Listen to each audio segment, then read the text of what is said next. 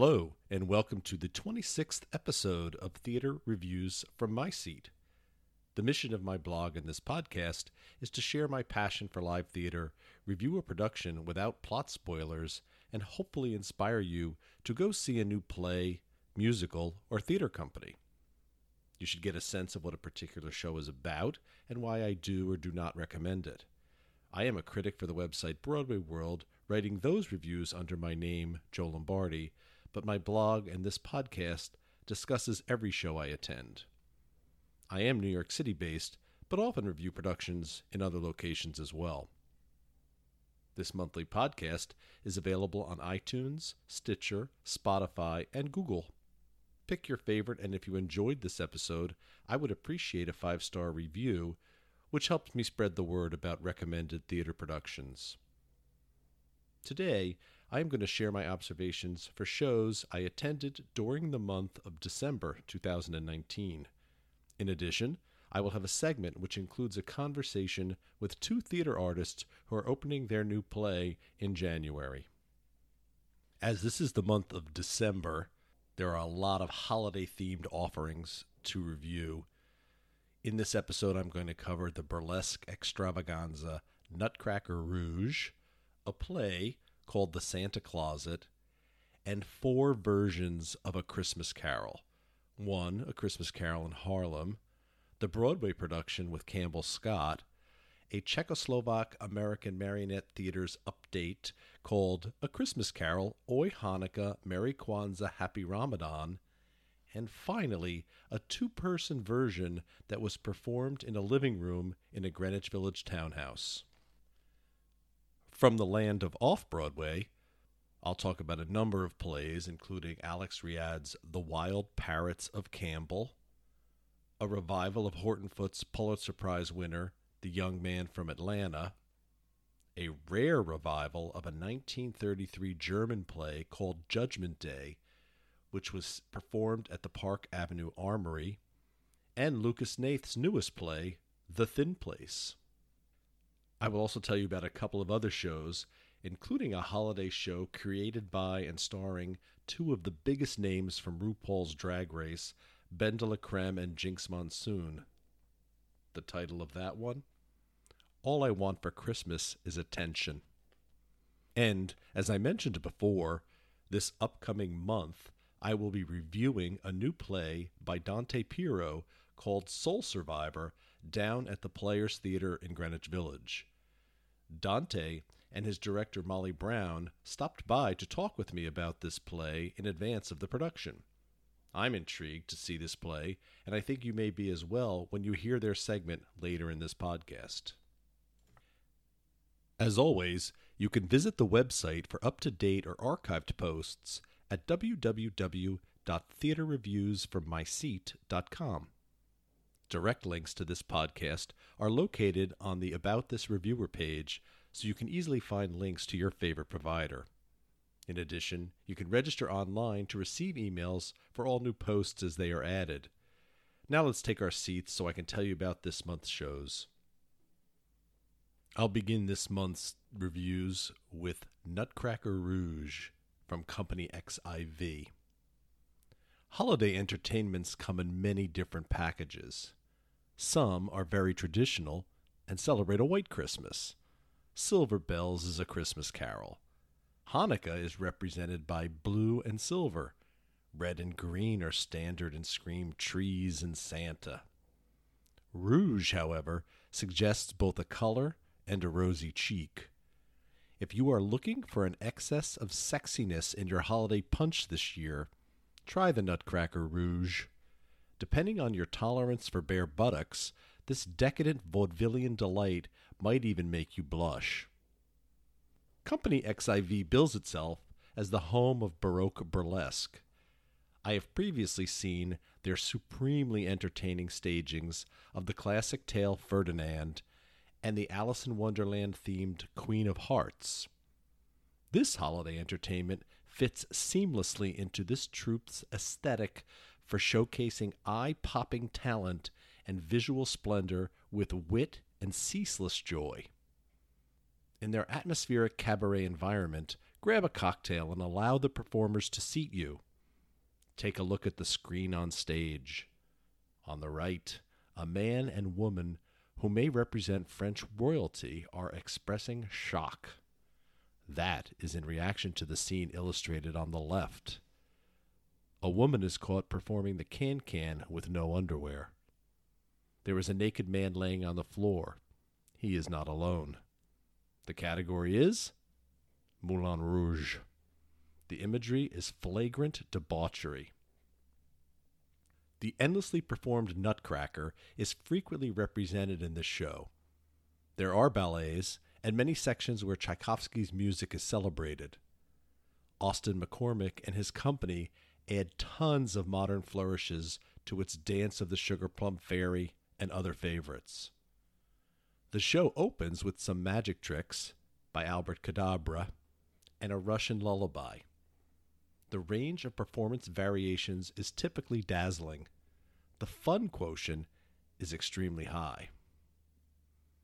Through the course of this 3-act extravaganza, you will learn that absinthe makes the heart grow fonder. Even the intermission is provocative, as a scantily clad woman teases her audience while sweeping confetti off the stage. Candy and sweets are central to this show. The powerhouse Christina Rey belts out, "I smell sex and candy," from Marcy Playground's hit song. The line, "Mama, this sure is a dream," nicely sums up the mood generated. In an evening of exquisitely conceived exotic and erotic musical numbers, there are high points. Britney Spears' Toxic accompanies Troy Lingenbach on the trapeze. His body contortions are unbelievable, and the breakneck speed of the skills he performs is truly incredible. I was reminded of an airborne pommel horse routine. He concludes his number with something that can only be called a spinning upside-down Bielman. Figure skating fans can conjure that image. The effervescent Marcy Richardson rides a crescent moon while singing an operetta version of Oasis's Champagne Supernova. In the air, she will continually change body positions and ask her appreciative audience, "Where were you when we were getting high?" Nutcracker Rouge is, first and foremost, a party. Each cast member shines in their moments in the spotlight. Christine Flores plays the ballet's grown-up Marie Claire, the Clara character in this production. She will explore many of her adult fantasies throughout the evening. The heady mix of styles and genres allows her to chew your bubblegum and also dance a fine sugar plum pas de deux with Nicholas Caton. As always, the creative elements are mesmerizing. Costumes are relentlessly sexy, appropriately scandalous, and hilariously cheeky in more ways than one.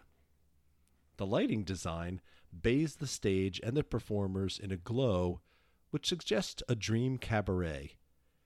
The athleticism and artistry of these talented individuals are top-notch. The holiday may be represented in the theme, but this burlesque is a celebration of the human body and its abilities. There is a lot of competition for your holiday entertainment dollar each and every holiday season. Last year, I finally returned to see the Radio City Music Hall's Christmas Spectacular. If that show is indeed spectacular, then Nutcracker Rouge is certainly fantastique. From my seat, these recurring productions are essential New York holiday viewing. The Nutcracker Rouge will be performed in Company XIV's Bushwick location until January 26th. I have a link to the show's promotional video trailer on the website in my review. Just type in Nutcracker Rouge in the search box, and you can click to the YouTube trailer.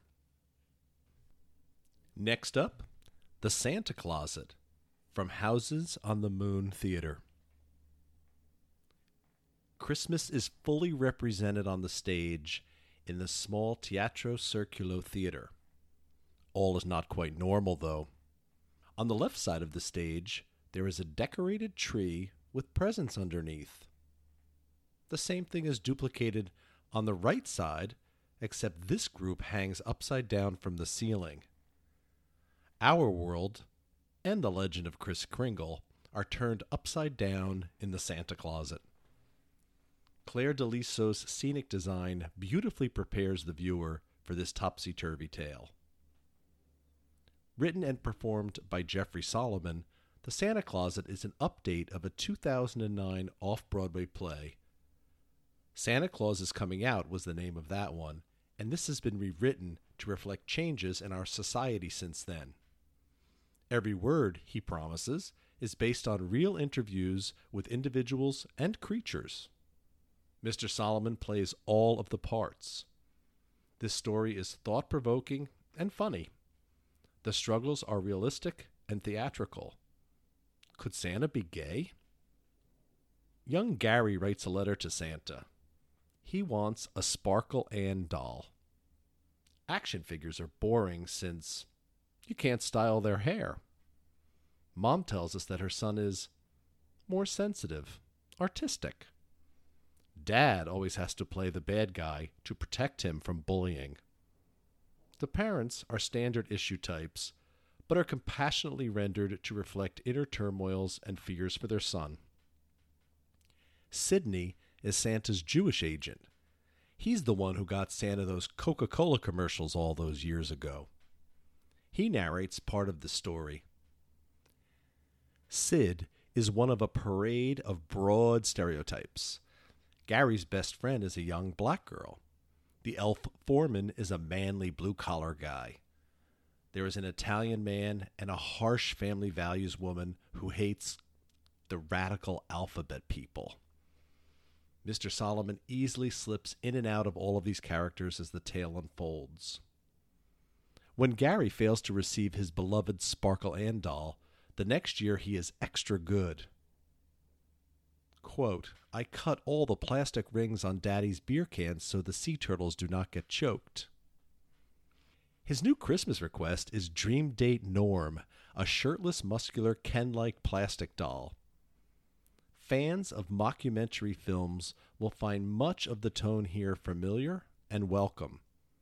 The play is agreeably silly, with dashes of wink-wink snarkiness tossed in. Rudolph makes an appearance. He is a founding member of the Misfit Task Force. The name was changed to the Christmastown Diversity Committee because Hermie the dentist thought the word misfit could be offensive. One child writes to Santa and asks, why do gay people say, you better work it? When the jokes land, they are often hilarious and good-spirited. Many laugh lines fall a little flat, unfortunately. The best parts of the Santa Closet involved more serious philosophical questions. Santa was caught in a photograph as a participant in the Stonewall riots. Agent Sid has to hire an actress to play Mrs. Claus for damage control. Her nuances have nuances. The plot morphs into a consideration of the legend of Santa Claus and what would happen if it were discovered he was a gay man. There is a good deal of crisis imagined in Mr. Solomon's play. None of it seems far-fetched, sadly. How would parents react? The media? Children? Focusing a rainbow spotlight on the cherished Father Christmas makes for some thoughtful debate.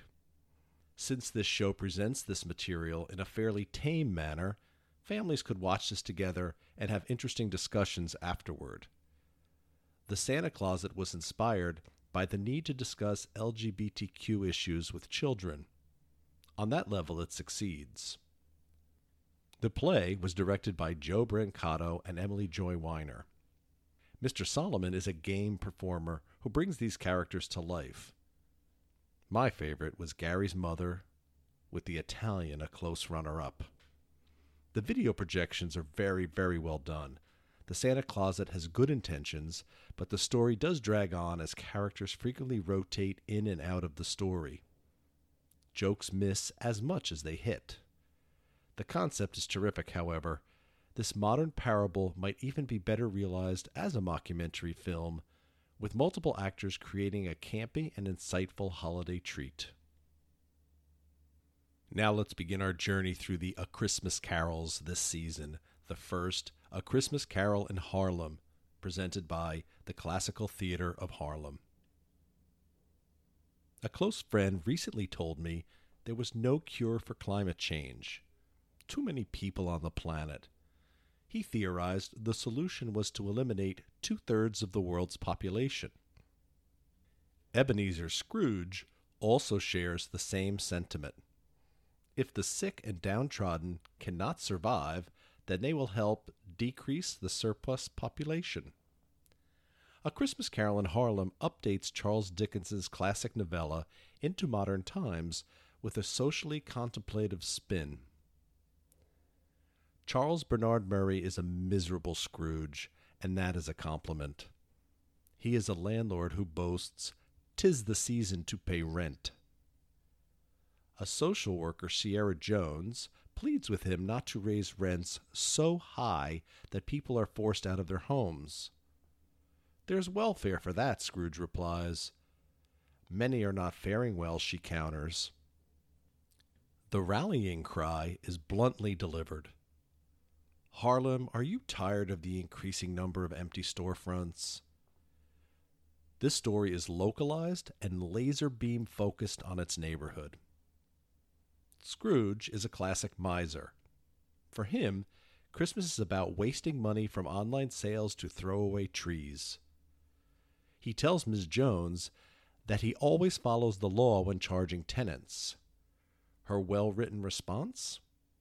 Laws by design make fairness elusive. Many topical points are raised in this story to bring themes from the Victorian era into present-day Harlem.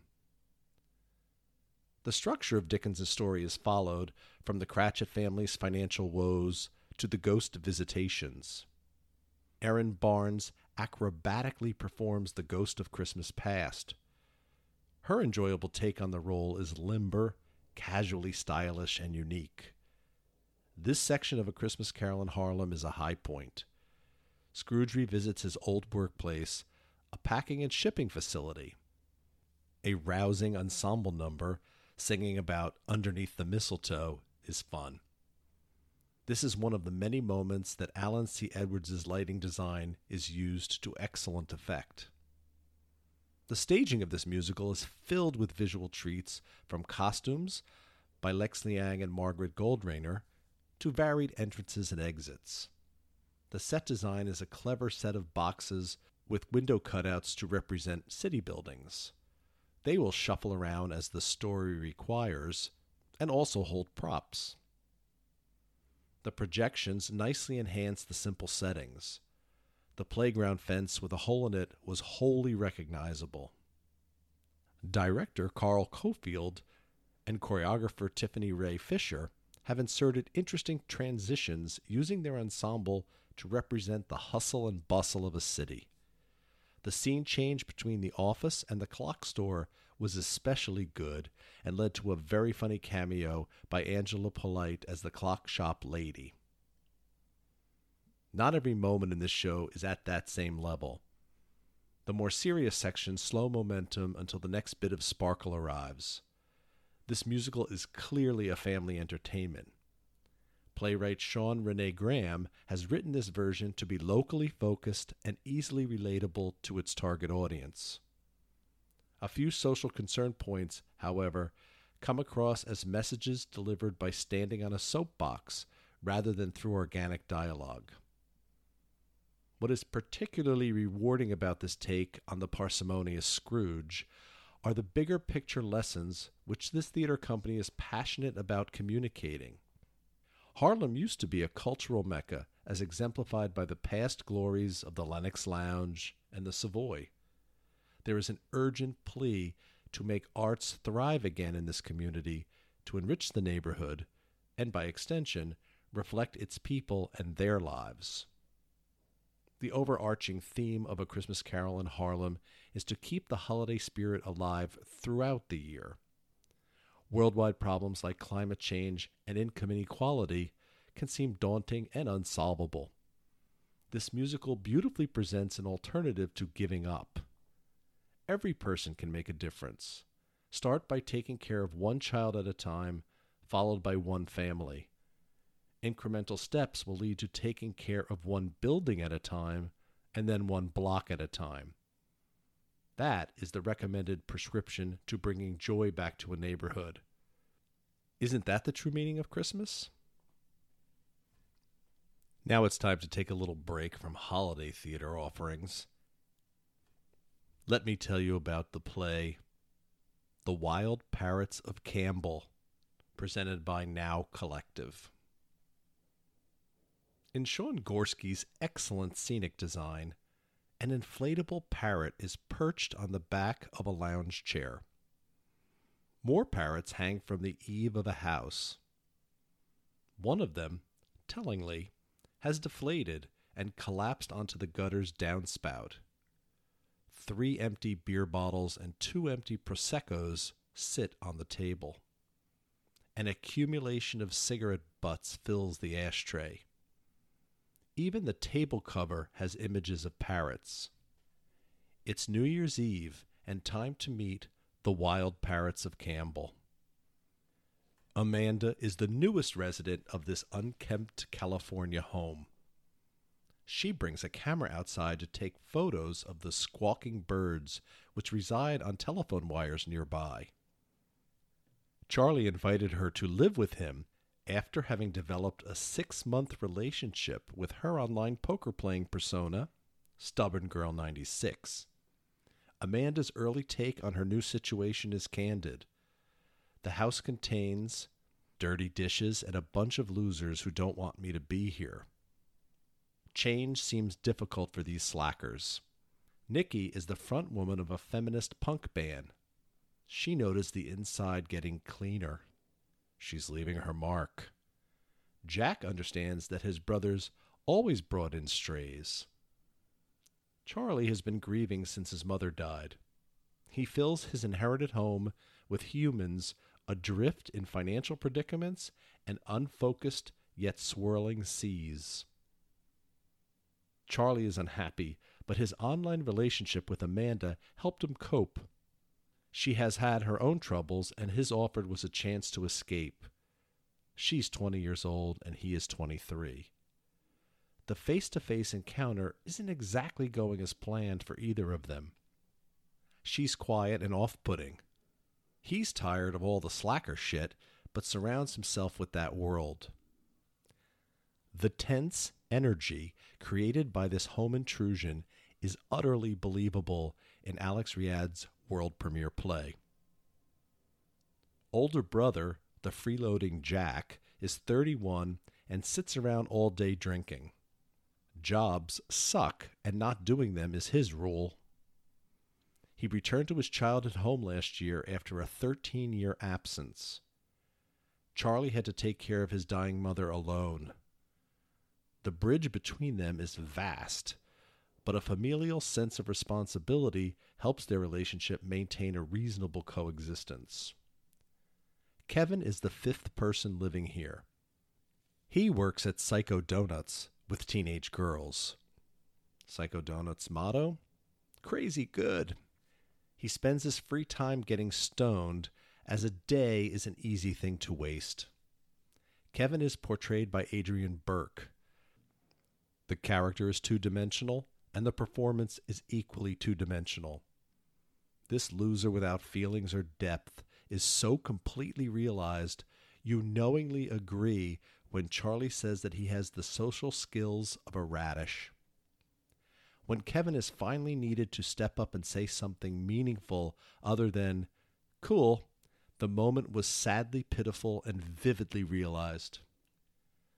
Padraic Lillis directed The Wild Parrots of Campbell, and this cast develops all of their naturalistic characters into fully fleshed out damaged souls.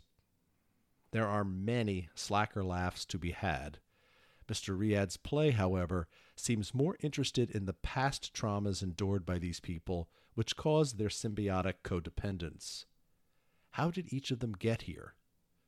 More importantly, will any of them get better in this house together? Nikki admits hers is a pretty pathetic life to keep fighting for. I left the theater believing she may have the best shot at a different future. Charlie may be the one with a job at Google, but his anxieties seem too deeply rooted. Both appear to manage the outside world more easily than the others, or at least pretend better. Both Casey Lee Huizinga and John Domino beautifully inhabit these roles with stark realism and abject fear lurking very near the surface. Their second act scene together exudes a bond of friendship that only years of history can create. Older brother Jack is filled with warmth, drunkenness, compassion, and anger. Why did he not return home until his mother died? Evan Hall is tremendously successful in bringing all facets of this complicated person in a strikingly complete portrait. Jack has a compellingly dramatic scene near the end of the first act. This was the only section of this play where the writing seemed a bit heavy-handed. Domenica Farad nicely handles the difficult role of Amanda. She may be the most adrift, despite her no-smoking or drinking stance. In a house full of young people surviving emotional injuries, she has not put on as many Band-Aids as the others. When asked, "Will you ever go home?" she replies, "I hope not." The gaping wounds and crusty scars are what make this play so very penetrating. The parrots are indeed real in Alex Riad's observational and searching character study. They squawk and even say a few phrases. They remind us that words are heard and remembered sometimes long after they've been said. An entertaining piece of theater that managed to get under my skin, The Wild Parrots of Campbell is definitely a trip to the zoo to see slackers. By the end, you'll hope these souls in these particular cages will find peace, love, and joy. I'm doubtful and eternally hopeful. Before I begin my next review, in 2018 there was an extraordinarily fine exhibit about David Bowie at the Brooklyn Museum. A great friend of mine came into town and we attended that show together. She was back in town the same weekend I was scheduled to go to La Mama and review Where Are We Now, based on the David Bowie catalog.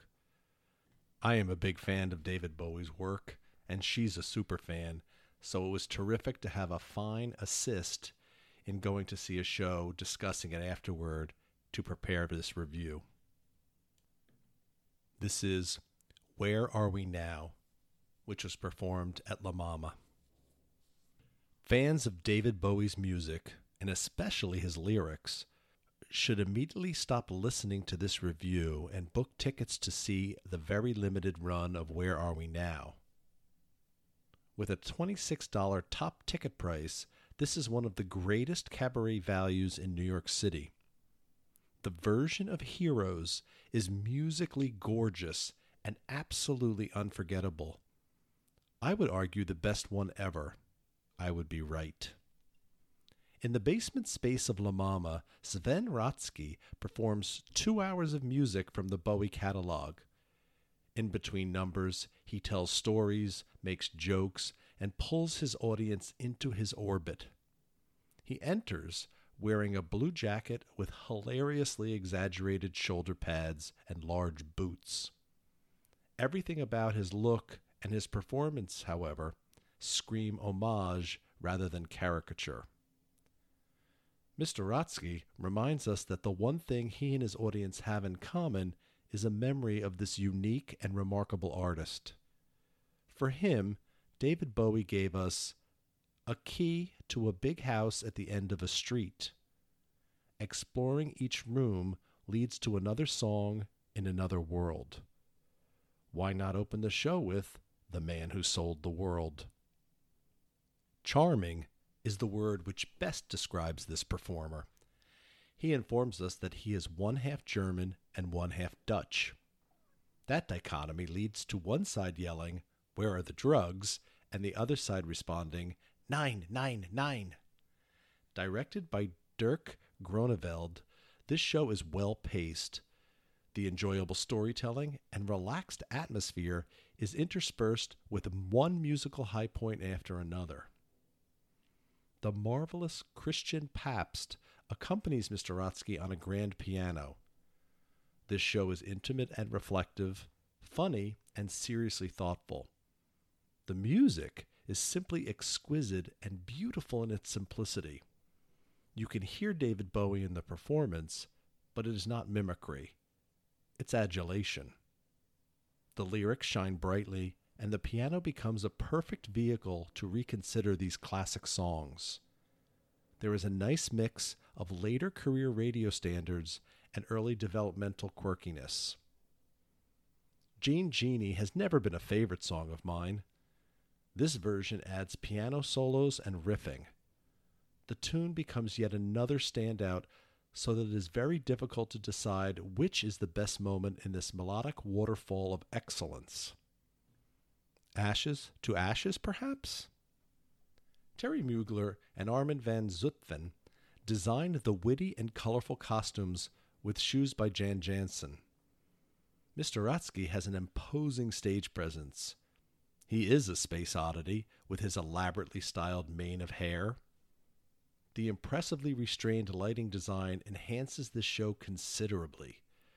I found the evening to be as magical as it is nostalgic. In an encore at the end of Where Are We Now, Mr. Rotsky will ask, "Is there life on Mars?" He sings about the film being a saddening bore. This show is anything but that. As you were unable to catch this extraordinarily conceived and performed entertainment in December, he will be back in May at Joe's Pub. Don't commit a rock and roll suicide and miss this opportunity to slow down and listen. Expressive lyricism and wistful introspection await the lucky theater goer. Next, I'd like to talk about The Young Man from Atlanta, which was revived at Signature Theater. As an enormous fan of the work by Horton Foote, I was genuinely thrilled that Signature Theater was going to revive The Young Man from Atlanta. I missed that production when it had its world premiere in 1995. Mr. Foote was awarded the Pulitzer Prize for this play. I find that praise hard to fathom after sitting through this stilted melodrama. Will Kidder, Lily Dale Kidder, and Pete Davenport are the major characters in this play. They were included in the magnificent 9-play opus called The Orphan's Home Cycle. I saw a superb revival of that entire cycle at Signature Theater in 2009. The original story was about generations of a family inspired by Mr. Foote's own father.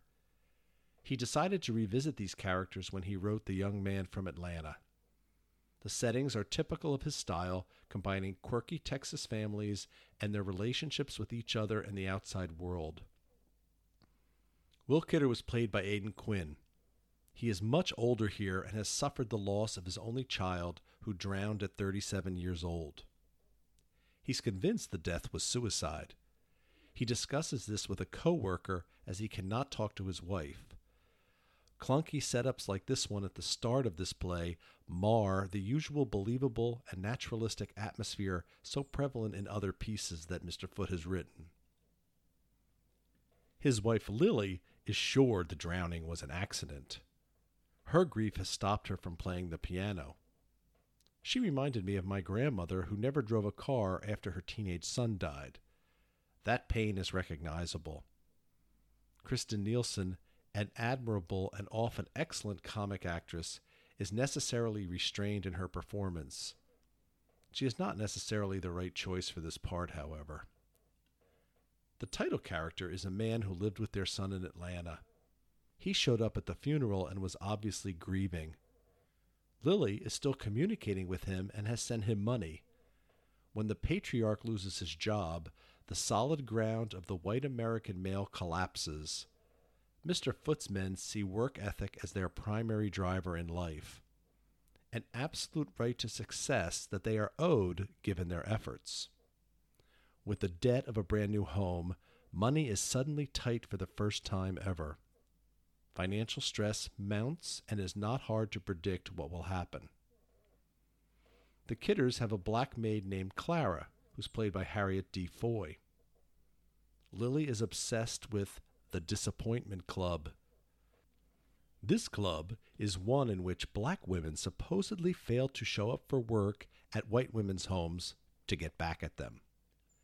Lily's heard that Eleanor Roosevelt was behind this and quizzes both black characters about their knowledge of such club. Texas in the 1950s feels segregated as in the book and film The Help. Throughout the performance I caught, lines were flubbed repeatedly. Some people come across as underdeveloped caricatures. Others, such as Lily's stepfather, who was played by Stephen Payne, well, they just blandly appear and seem to add little to the proceedings. Michael Wilson directed this production, as he did with the accomplished Orphans' Home Cycle. I cannot pinpoint why the tone seems so off-kilter and the pacing so labored. A late scene between Will and Lily, thankfully, was richly emotional and perhaps hinted at the original's success. Pat Bowie portrays Etta Doris in the show's best scene. She is a retired elderly maid who worked for Lily many years ago. Clara invited her to say hello. There is a touching moment when the passage of time and the wisdom of age is considered. Whose life is happier or more settled in retrospect? Dan Bittner and John Orsini were equally memorable as the co-worker Tom Jackson and a familial relative named Carson. We never meet the young man from Atlanta. It's not too hard to guess why this grieving man is clinging to Lily's sympathy. Their creative son was always a bit different and hard to understand. Set in 1950, one can understand the burying of secrets. By 1995, however, this contrived soap opera is hardly unique storytelling or thematically revolutionary. I highly recommend trying Horton Foote's plays. They are usually superb dissections of a time, a place, and a people he knows intimately. The Young Man from Atlanta is not one of them. The Orphans' Home Cycle, The Trip to Bountiful, Dividing the Estate, and The Roads to Home are all ones I've seen, and they're worth your time. I will seek others out as they are revived. He's usually that good. I'm going to pause now from the reviews and include a segment with two people who stopped by to talk about their world premiere play, Soul Survivor, being presented by the Hiraeth Theater Company. Playwright Dante Pirro and director Molly Brown are in rehearsals for the presentation of this play, which will begin on January 16th. Soul Survivor is described first and foremost as a raucous comedy exploring an obnoxious bureaucratic hell. It promises that any touching moments or examination of morality are purely accidental. Now let's listen in to my conversation with Dante and Molly. Right now I'd like to welcome Dante Pirro and Molly Brown, who are working on a new play that Dante has written called Soul Survivor. Molly is directing, and we're going to talk to them about their play, the inspiration for writing it, the inspiration for doing it, and get a sense of what it's all about. This play, Soul Survivor, will be running at the Players Theater on McDougal Street from January 16th to February 2nd. So Dante, why don't you tell us a little bit about what the play is about, what inspired you to write it, and what you're hoping your audiences are going to see when they experience it. Absolutely.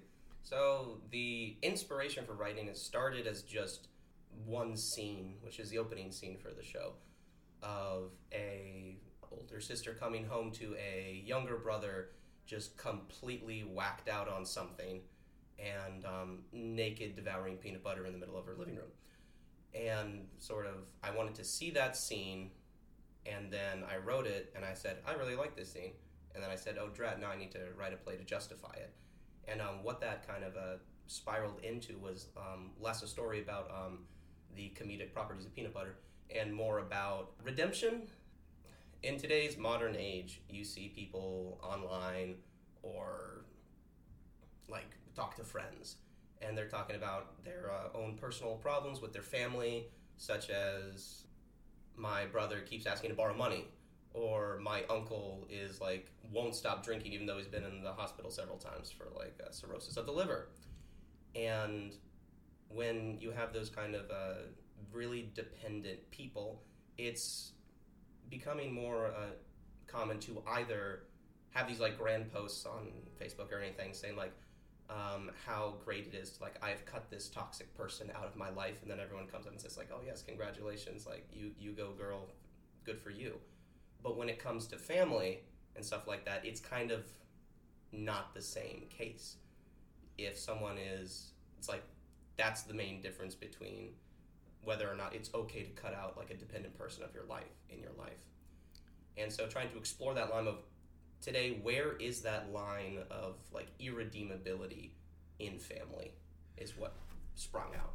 So the characters that you wrote, are they based on anybody you know or archetypes of people you know, or they just come to you and you're just created them? They're definitely more archetypical. Oh goodness, let's not go down that rabbit hole of pronunciation, but they definitely ended up a lot more prototypical, let's say. Okay. That's a more fun word, more P's and T's, than, I guess, people I know personally. I even went, once I looked at the structure, I realized it was a lot more biblical than anything else, and I was able to use kind of like some like almost Old Testament characters to like fill in some motivations and everything. And then the angels and demons and everything else came out pretty easily. Right. When you read the characters, I guess when you were deciding to do the piece with Dante, what did you think about them, and sort of how did they speak to you? Yeah, I mean, I think the biggest thing is that when I read it, it might have been silly of me, but I read it and I was like, well, I don't even have to do anything here. Like, the text speaks for itself. I think that everyone is so vivid, and the characters themselves are so, like, I legitimately laughed out loud several times while I was reading it. But yeah, I mean, I think every character is, it's a really interesting group of people to put together. You're watching people be really tested. Lisa, our lady, our sister, it's really just, I think she's who we have as an audience to kind of relate to the most, and watching what she's going through, I think it's just going to be a really good time.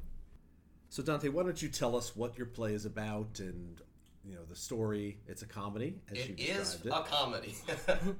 I realize describing some of the, I guess, like a heavier themes of it makes it seem like it might be some like intense drama, but no, it is funny. I promise.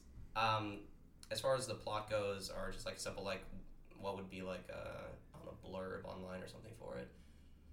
A deadbeat younger brother has sold both his and his older sister's soul in exchange for 1 month happiness and 25 grams of ketamine.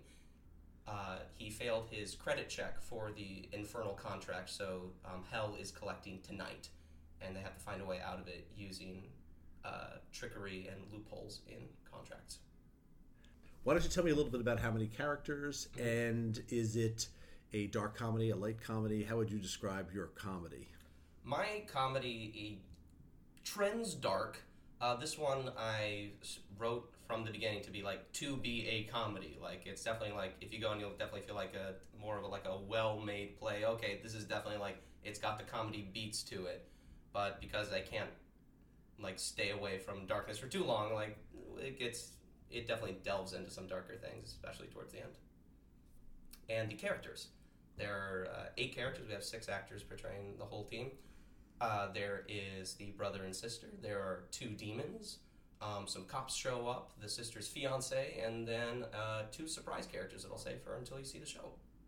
What's the biggest challenge for the piece? Because it's obviously comedy is often difficult to do really, really well. Yeah. So what's the biggest challenge for you as the director of the piece? I think the biggest challenge is that there are themes that are, I would say it is definitely a dark comedy, and the biggest challenge is justifying those moments where things get darker, and just really making sure that even though it is primarily a comedy, that we can make sure that those moments that we have that are much more dramatic are earned fully.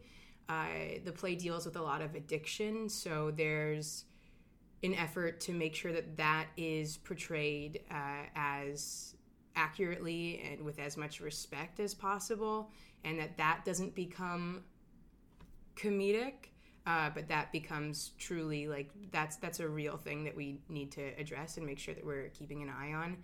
And the actors are so mind-blowingly good at that, just like treating every moment with care and then really making us laugh a second later.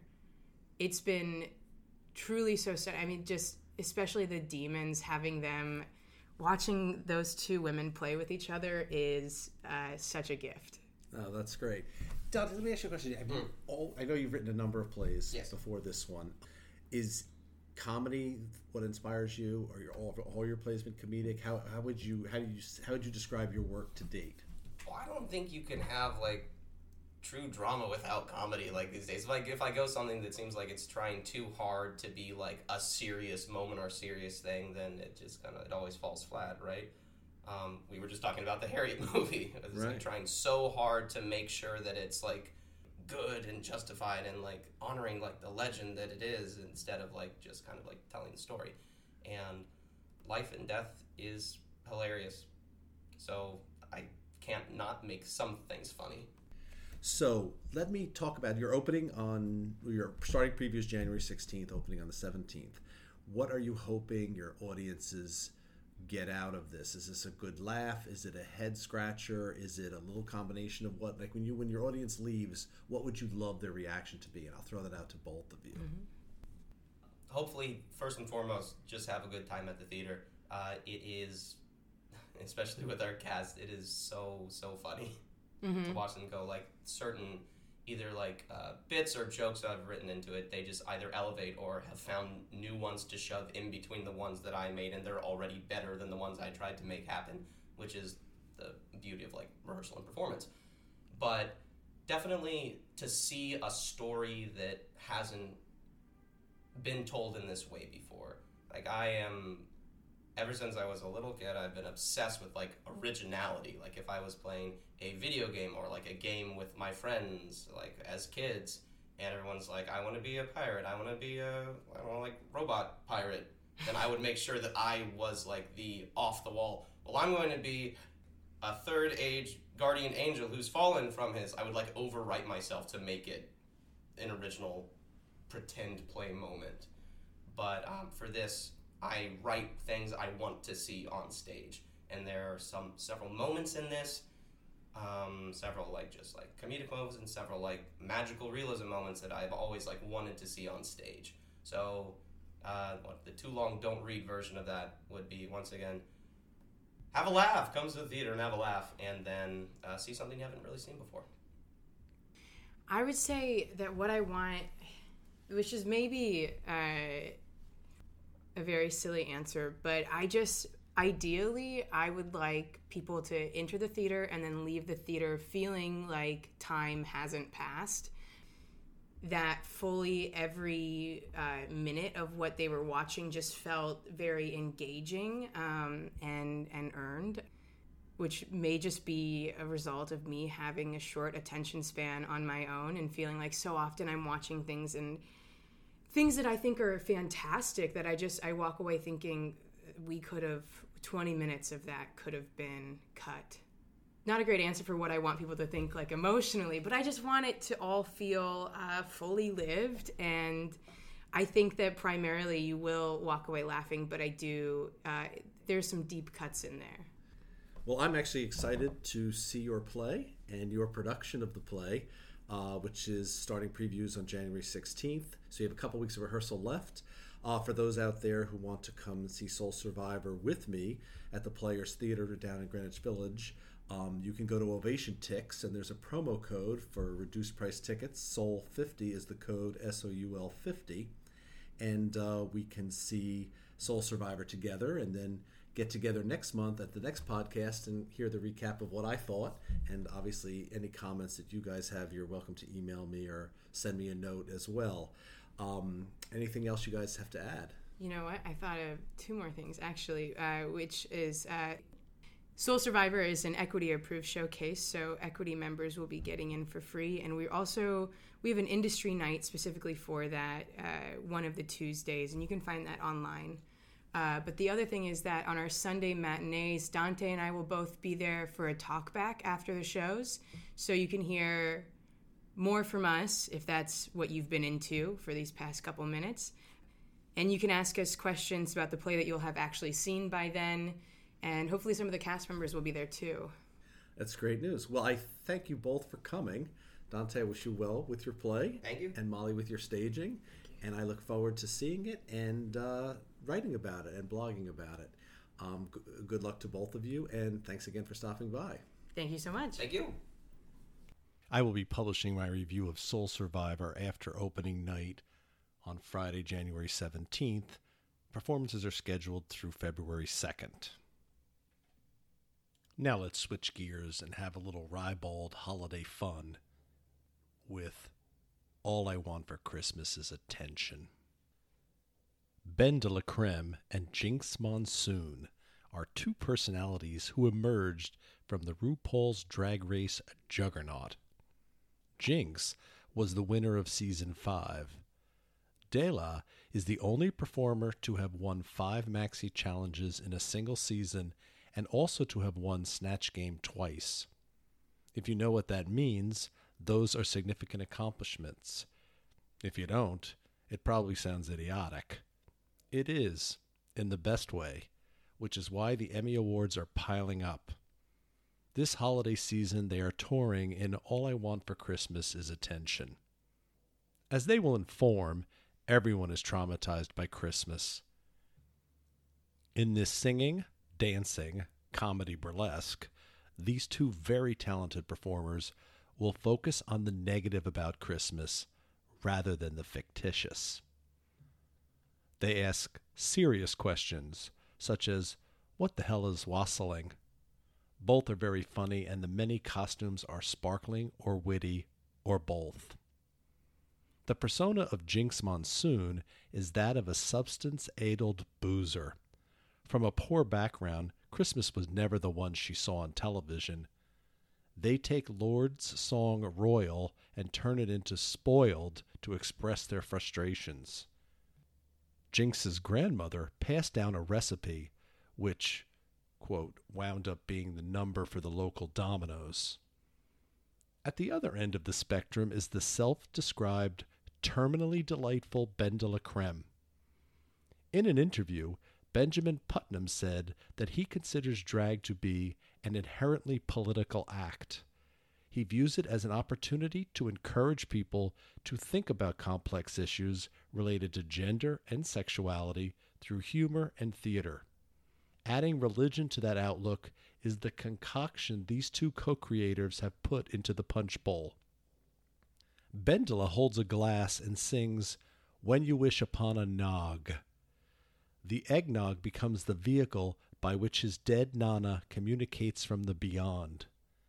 His Christmas childhood memories are happier ones than those of Jinx. In one of a number of well-done video clips, Dela sits in front of a fireplace and shares her ideas for festataining. In the best drag shows, edgier fare shines brightest. There is some mild blue humor sprinkled in for giggles. Regarding Pfeffernuss, you could really taste the pea. Neither performer's character is too raunchy, though. The humor is much smarter than that. When Dela tells the story of Jesus, he starts with, "Mary was just virgining around." She then postulates the Immaculate Conception as potentially predatory by God. What holiday song best fits this interpretation? "Mary, it's cold outside," is the hilarious answer. Both make a few points about our culture of Christmas and the excess of consumption. Let's not kill the earth to celebrate Christ.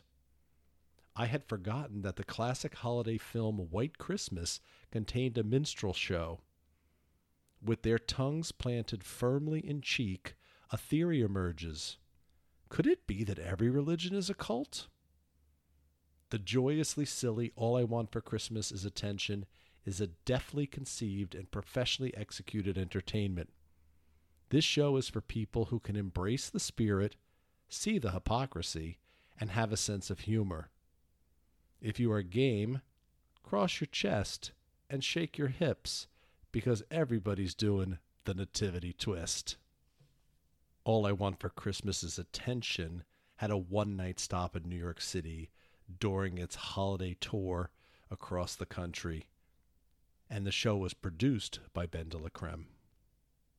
Now for something at the complete opposite end of the spectrum, I'd like to talk about Judgment Day, which was performed at the Park Avenue Armory. In 1937, the Nazi Party was already in power. Hitler had reoccupied the Rhineland and broken the Treaty of Versailles. The Luftwaffe had been formed. Jews were banned from the military. The Nuremberg laws had already gone into effect. In this environment, German playwright Odo von Horvath wrote Judgment Day. The setting is a train station in a very small village somewhere in the Austro-Hungarian Empire. The time is 1933. The local station master, Herr Udetz, rigorously runs this station like clockwork. A terrible accident occurs, leading to the death of 18 people. The play quickly gets to this event. What follows is an expose on mob mentality. The timeliness of this revival is evident. The townspeople are nasty gossips. Rumors get started and become facts. The flirtatious innkeeper's daughter Anna tells Udetz, "They say you are not a man." He asks, "Who says that?" She replies, "The whole town." Udetz lives on the upper floor of the station with his wife. She is 13 years older and appears to be a jealous, barking shrew. Frau Leimgruber is waiting for a train which is 45 minutes late. She has a conversation with a salesman. "I hate people," she says. He understands. "For all I care," she adds, "the whole town could drop dead." The mood of this play is bitter and angry. As a result, the dialogue is dark and the people are largely unlikable. They cast aspersions. They pass judgments. After the tragedy, the station master admits that he doesn't want to live anymore. "I still hear the screams." Anna offers a suggestion. "Maybe you have to do something worse so that you will be punished." Citizens of this town are fickle. They defend, support, and love one minute, and cruelly discard and condemn the next. Like many of the mobs in America today, all of this judgment occurs without facts. Even when things are briefly going well, the barmaid has some sage advice. Don't be too noble or people will turn on you again. The play itself is excellent. Mr. von Horvath created a fascinating tale of guilt and a harsh criticism of his contemporaries.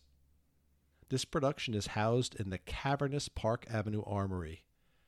Paul Steinberg's sets are nothing short of gigantic, fashioned out of plywood. They are moved around the room with giant lifts. Scene changes are cumbersome and sap all energy from the room.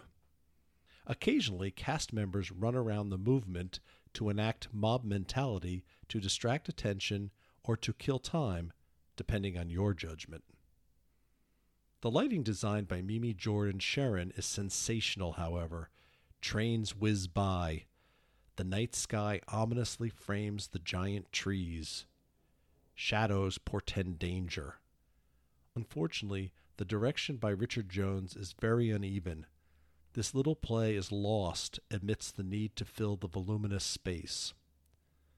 What's even worse is the lack of consistency in the actors' presentations. The barmaid is oddly contemporary. Luke Kirby, an Emmy winner for The Marvelous Mrs. Maisel, plays the station master in a rigidly precise way. I enjoyed the performance immensely, but the style contrasted so obviously with everyone else, especially his freewheeling wife, Frau Hudetz, a fine Alyssa Bresnahan. Her unpopular brother Alphonse is played by Henry Stram, and his discomfort and acquiescence registers beautifully. Harriet Harris nailed the tone perfectly as Frau Liemgruber, the town's busiest of busybodies. Her scathing tongue is utterly detestable. Perfecting the groupthink mentality and using gossip to entertain herself and destroy others is her pastime. I did not feel the same way about Anna, the flirty girl at the center of the story. Susanna Perkins conveyed pretty and desirable. She did not, however, convincingly project a woman that is manipulative enough to justify her actions. Judgment Day is a very fine play. With a critical eye, Odon von Horvath sheds a bold spotlight on the culpability of a village. Maybe in another 100 years, the world will understand how the culpability of a now morally bankrupt Republican Party will be judged. The day I wrote this review, the House of Representatives was voting on impeachment. Let's watch the mobs and remain bemused. Now I'd like to tell you about the Broadway production of A Christmas Carol. Hundreds of lanterns are hung throughout the entire Lyceum Theater for this production of A Christmas Carol. Jack Thorne, from Harry Potter and the Cursed Child, has adapted Charles Dickens's holiday staple, and those lights will be needed to guide the audience through the darkness. This tale of Ebenezer Scrooge is bleak, in a good way, and ultimately redemptive, if a trifle overbaked. Campbell Scott is a wonderful Scrooge, full of anger and greed. The clever set design by Rob Howell has boxes submerged in the floor. When pulled out, they stack and create furniture, but also represent the safe deposit boxes in which to hoard money. Scrooge believes that taking on a debt is a kindness. At his own funeral, Scrooge sees his nephew Fred remarking, "My uncle was unable to find joy in the most basic of things." He adds a disarming coda. He was a tragedy. This version of A Christmas Carol lays its darkness on heavily. When redemption finally happens, the contrast is striking. There is much to enjoy in this retelling, staged by the inventive director Matthew Warchus. He did Matilda, The Norman Conquests, and Boing Boing, amongst others. There are head-scratching misses, however, which detract from the story's power. Two excellent actresses, Andrea Martin and LaChanze, play the ghosts of Christmas past and present. Their performances are so oddball that they seem jokey. LaChanze delivers hers in a Caribbean accent wearing sunglasses. Any weight of drama is stripped away. Chris Hawkes Marley is uneventful except for the surfeit of chains on his costume.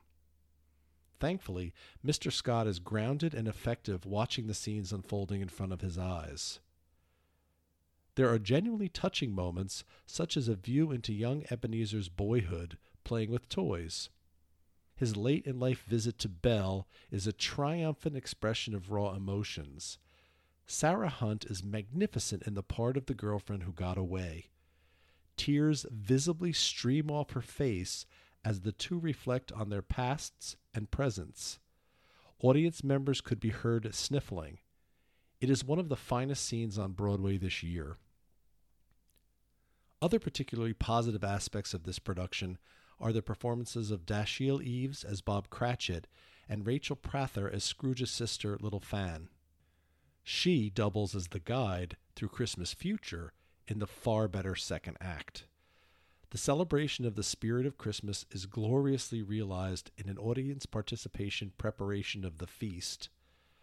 That creative idea goes on way too long, however, and it becomes awkward to watch the forced frivolity.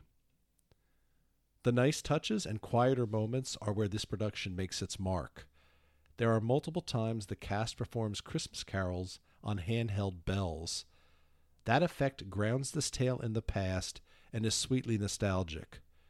The set offers a bunch of surprises. Other than the hideous ghost outfits of patchwork, the costumes are transportive. At the end of the day, A Christmas Carol must have a great Scrooge to be successful.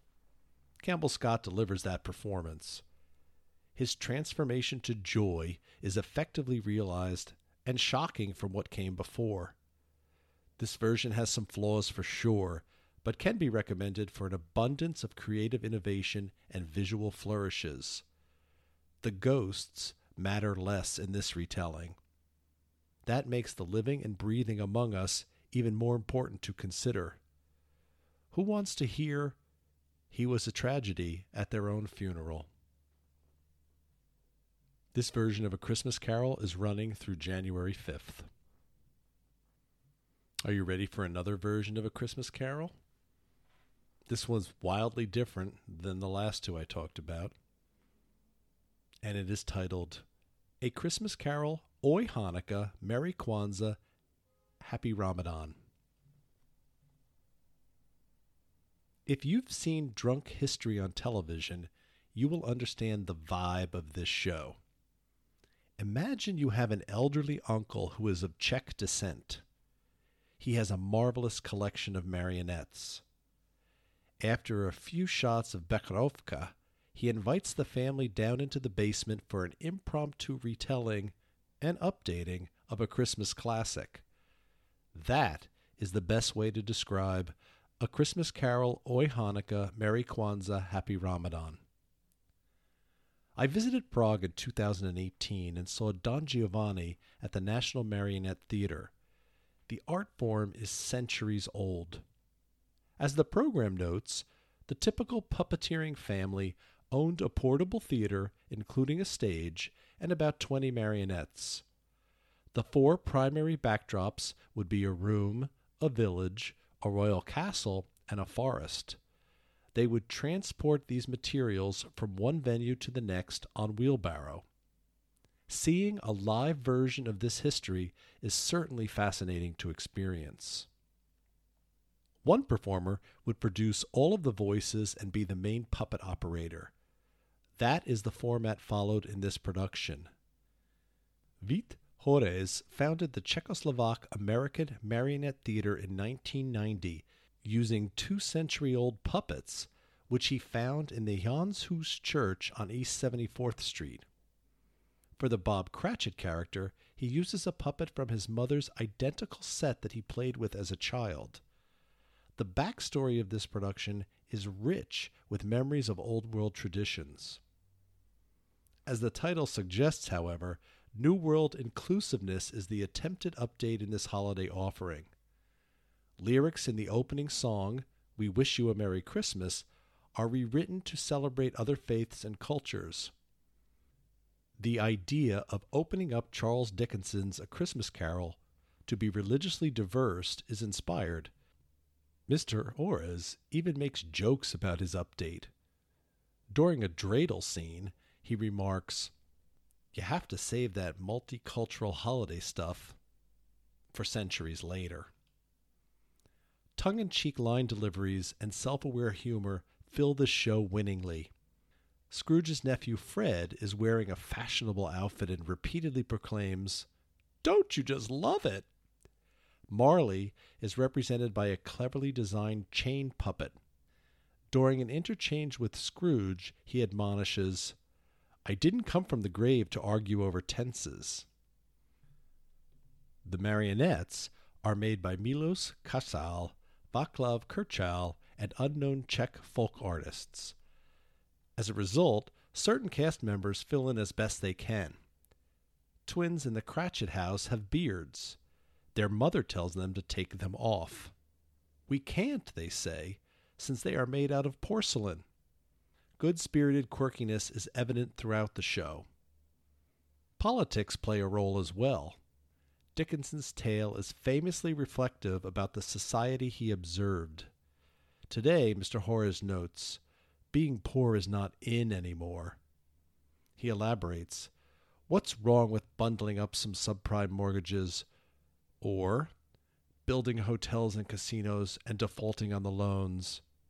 Bah humbug. The idea for this show is terrific, but the execution is wanting. Two women assist, filling in the gaps with holiday songs sung in Czech, English, Hebrew, Slovak, Spanish, and Swahili. Velwa Mickens and Katerina Vizina are fun sidekicks. Everything moves too slowly, however, from set changes to dialogue. Admiration falls by the wayside, and the experience becomes a bit of a slog to endure. In the basement space of Theater for the New City, there is a strong sense of being with your Czech uncle on Christmas Eve. He brings out his toys and ad-libs this renowned story. Since your family is now more diverse, he throws in other references to be more inclusive.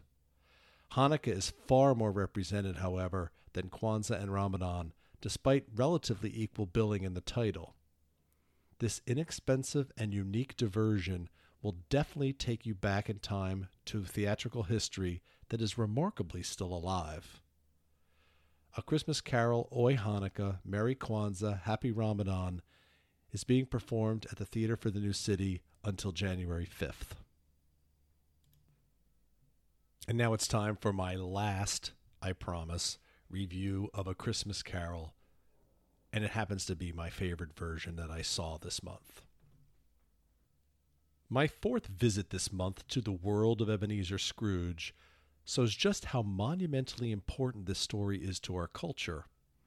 Sure, How the Grinch Stole Christmas and Rudolph the Red-Nosed Reindeer are indelible holiday entertainments. On a more human scale, however, this morality tale resonates powerfully when read or given a fine production. Charles Dickens's A Christmas Carol, a play with music, is a stunning achievement which masterfully makes the author's words come to vivid life. The show is being performed on a tour of historical landmarks. The performance I saw was held at the Al Hirschfeld Gallery in the Mansion Museum, owned by Margot Fiden. An optional buffet dinner, complete with delicious mince pies, preceded the show. Exploring this historic house, built in 1845, was a special treat filled with Mr. Hirschfeld's wonderful works of art. The setting was the house's ballroom, added in 1899. Miss Fiden introduced the play and the performers in her home. She imagined that when Mr. Dickens visited New York, he likely would have stopped into this prominent household. He did indeed make a second trip to New York City in 1868. That is an interesting ghost story to accompany a famous ghost story. Jeffries Tice and Eric Scott Anthony co-conceived and wrote this version.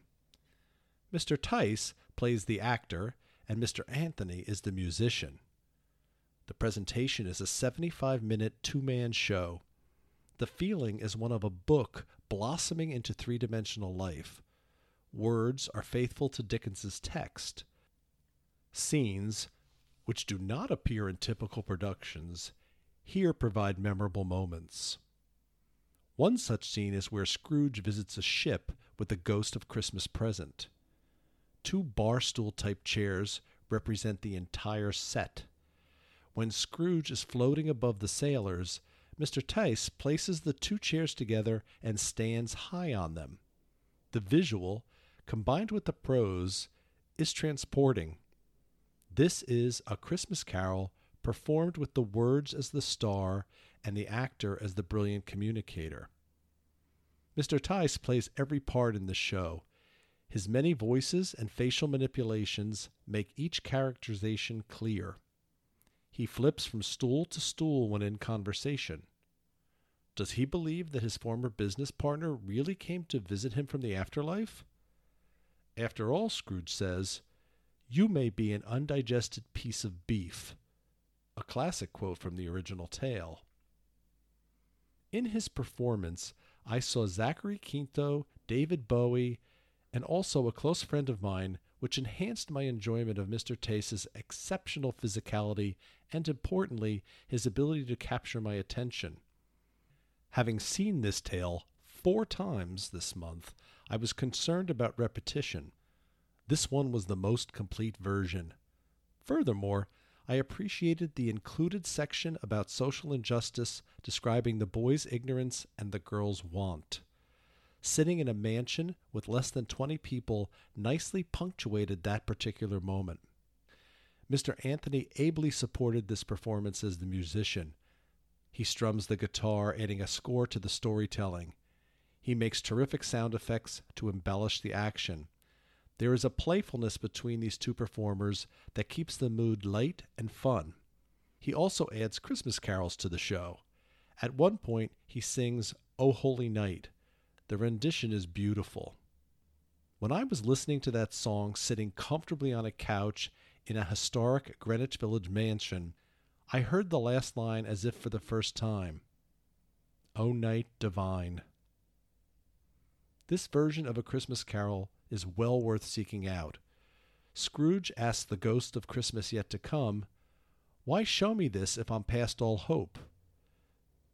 Because we all need a little reminder now and again about goodness, generosity, and the true spirit of Christmas in this crazy world in which we live. Next, we'll go to Off-Broadway's Playwrights Horizons, The Thin Place by Lucas Hnath. A couple of years ago, playwright Lucas Hnath and director Les Waters were working on a play called Dana H. That one is coming to New York in February at the Vineyard Theater. During a conversation, Mr. Waters observed, "Well, it's as if we've gone into a thin place at this point in the story." Mr. Hnath asked, "What's the thin place?" The response, "Oh, you know, it's the place where the line between this world and some other world is very thin." This tremendously talented playwright jotted down, quote, "the thin place," on a scrap of paper, thinking it would be a good title for a play. He didn't know what would happen in it. "I just thought I'd like to write that play." In the program notes, he advises his audience, "The less you know, the better." That is true. The stage is essentially bare, with 2 comfortable chairs and a small table between them. Hilda is sitting with a mug of tea. She tells a story about her childhood and her love for her grandmother. They practice psychic mind games. Grandma wanted to be able to communicate from the beyond in one of those thin places between our world and wherever the next world is. In an excellent, tight-lipped, anxiety-filled, yet loosely modulated performance, Emily Cass McDonnell begins our journey to the supernatural. She is a big fan of Linda, who's played by Randy Danson. Linda is a famous medium who communicates with the dead. Emily has yet to connect with her grandmother. That's the premise which begins this multidimensional tale filled with thoughtful ideas and structural twists and turns. The Thin Place is, once again, another outstanding play from Lucas Hnath. The relationship between these 2 individuals develop. Belief systems are considered and challenged. 2 other characters appear in the middle of the play. They're portrayed by Kelly McAndrew and Trini Sandoval. A party atmosphere is punctuated by wine and conversation.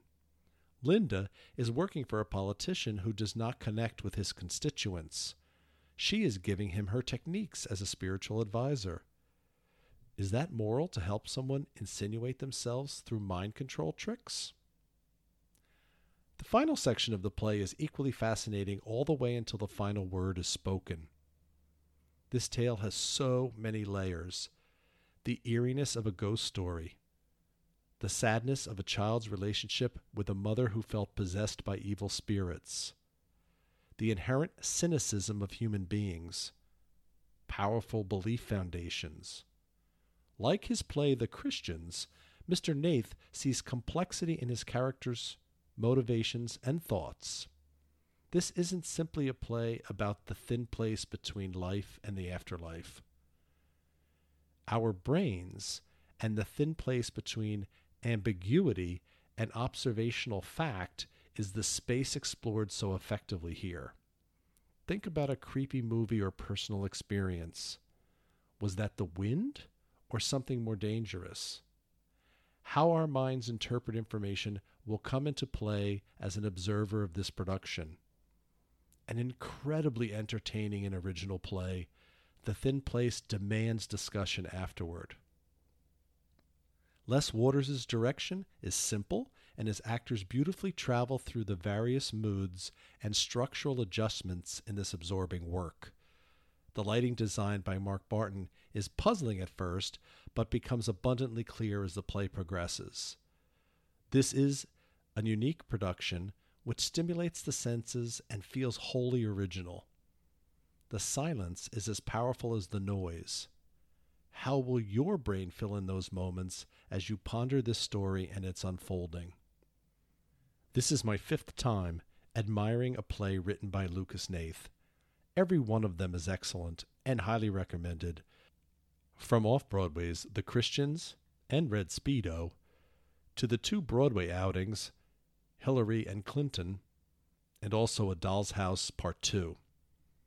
In our current golden age of drama, I expect this storyteller and his works will stand tall on the list of best plays from the early 21st century period.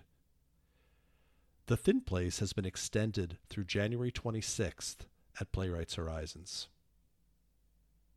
My last review of the month is a child-friendly entertainment packaged as the Up Close Festival and performed at the New Ohio Theater. An archive apprentice directs you to a door. A special knock, and Pizza Rat appears. As you descend the stairs, a scientist is listening to the wall through a metal can. We will find out about that later. A few instructions are provided, and please add one about the uneven floor. The small group enters a 360-degree immersive environment. The Up Close Festival encourages interaction and participation for its target audience, namely 5-year-old children and up. The start of this entertainment is slow, and people mill about noticeably confused as to where to go and what to do. There are cast members who communicate ideas, such as separating sound bottles into categories which are good and bad. There is a chessboard on the floor. Bodega Cat is teaching the game of dominoes. In the performance I attended, the adult-to-children ratio was not ideal, so the awkwardness loomed large. After an excessive amount of time, Pizza Rat, played by a delightful Marisol Rosa Shapiro, she introduces herself and welcomes everyone to the Ark. The New Ohio Theater is housed in a building which had previously been an archive. Memories of old New York live in here. Those thoughts, she informs, live in artifacts, walls, and the magic that each of us brings. In its 2nd year, the idea for the festival is to bring the spirit of famed Greenwich Village activist Jane Jacobs to the theater. She led the fight to save Washington Square Park amidst a proposed superhighway development. Her history should have been further explained if she is the inspirational centerpiece of this exercise. The structure of this production is designed to present short-form, immersive works which honor the neighborhood's past. The results are decidedly mixed.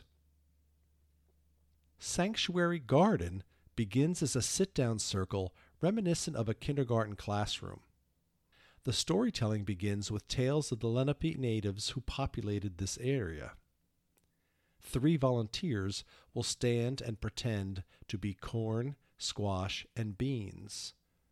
A tree sees the changes in the city over the years. This massive development is shown via a paper puppet projection. All of a sudden, it's 1987, people are getting sick, and we don't know why. This section has a feeling reminiscent of the old television series The Magic Garden. Concepts are very basic and quickly presented. The ideal target age seems to be less than 5. Then the AIDS crisis is referenced, which surely is a part of the neighborhood's history. With no context or elaboration, that tidbit likely flies over the children's heads, and the next short vignette begins. Why was it mentioned? 219 Thompson Street is based on a locally famous chess war. The owners had competing stores across the street from the other. One was a former protege. Then, all of a sudden, Sylvia Rivera, the founding member of the Gay Liberation Front, is referenced in passing. Why? Volunteers in hats demonstrate chess moves. The performers in this section were fun and over the top in their boisterousness. Their efforts did not hide, however, that it was hard to discern the story being told, and more importantly, why it was told. The most successful short work is the final piece, The Society of Historic Sonic Happenings, written and directed by Adrian Kapstein. Until 1966, the experimental wing of Bell Labs was generating ideas in a building nearby. 5 scientists dedicated to lost, hidden, and forgotten sounds take us through a journey to hear the neighborhood's past. This section is a nicely orchestrated combination of whimsical and focused. 5 performers introduce the sound capturing concepts and the immersive and enjoyable game we are about to play. Each of them created individual characters and personalities. I was happily assigned to Theo's group. Akash Shimareddy gleefully portrayed the overexcited intern type and was quite fun with his unbridled enthusiasm. Many adults do not participate as small groups play the game. I understand this show is designed for kids, but some interaction with that large discarded group seems necessary. Finally, Pizza Rat gets everybody back together again. We are asked to name our favorite pizza. A woman near me yelled, "Hawaiian." A cast member remarked, "That's the one with pineapple," noting, "That's a bit controversial." I laughed. The Up Close Festival could use more moments like that little surprise to be engaging. The idea to celebrate a neighborhood's fascinating and colorful past is a great one. Oral traditions and interactive storytelling can be informative and instructive. At one point, a scientist tells us that the Bell Labs team invented transistors. No explanation is provided. In a show designed for children, too many historical factoids zing past. In its execution, the thematic purpose of this show is too muddled to be recommended. I hope you enjoyed this episode from Theater Reviews from My Seat. Next month, I'll be covering the current Broadway revival of Slava's Snow Show. In addition to Soul Survivor, a bunch of new plays, and a handful of productions from the Public Theater's Under the Radar Festival. Finally, a contemporary rewrite of Euripides' Medea at BAM, starring Rose Byrne and Bobby Cannavale. If you have any comments or suggestions, I'd always like to hear them. Also, if you're looking for me to review a specific show, please send an email to theaterreviewsfrommyseat@comcast.net. You can also sign up for email subscriptions to current reviews as they are published at www.theaterreviewsfrommyseat.com. Thank you for listening, enjoy your day, and happy theater going.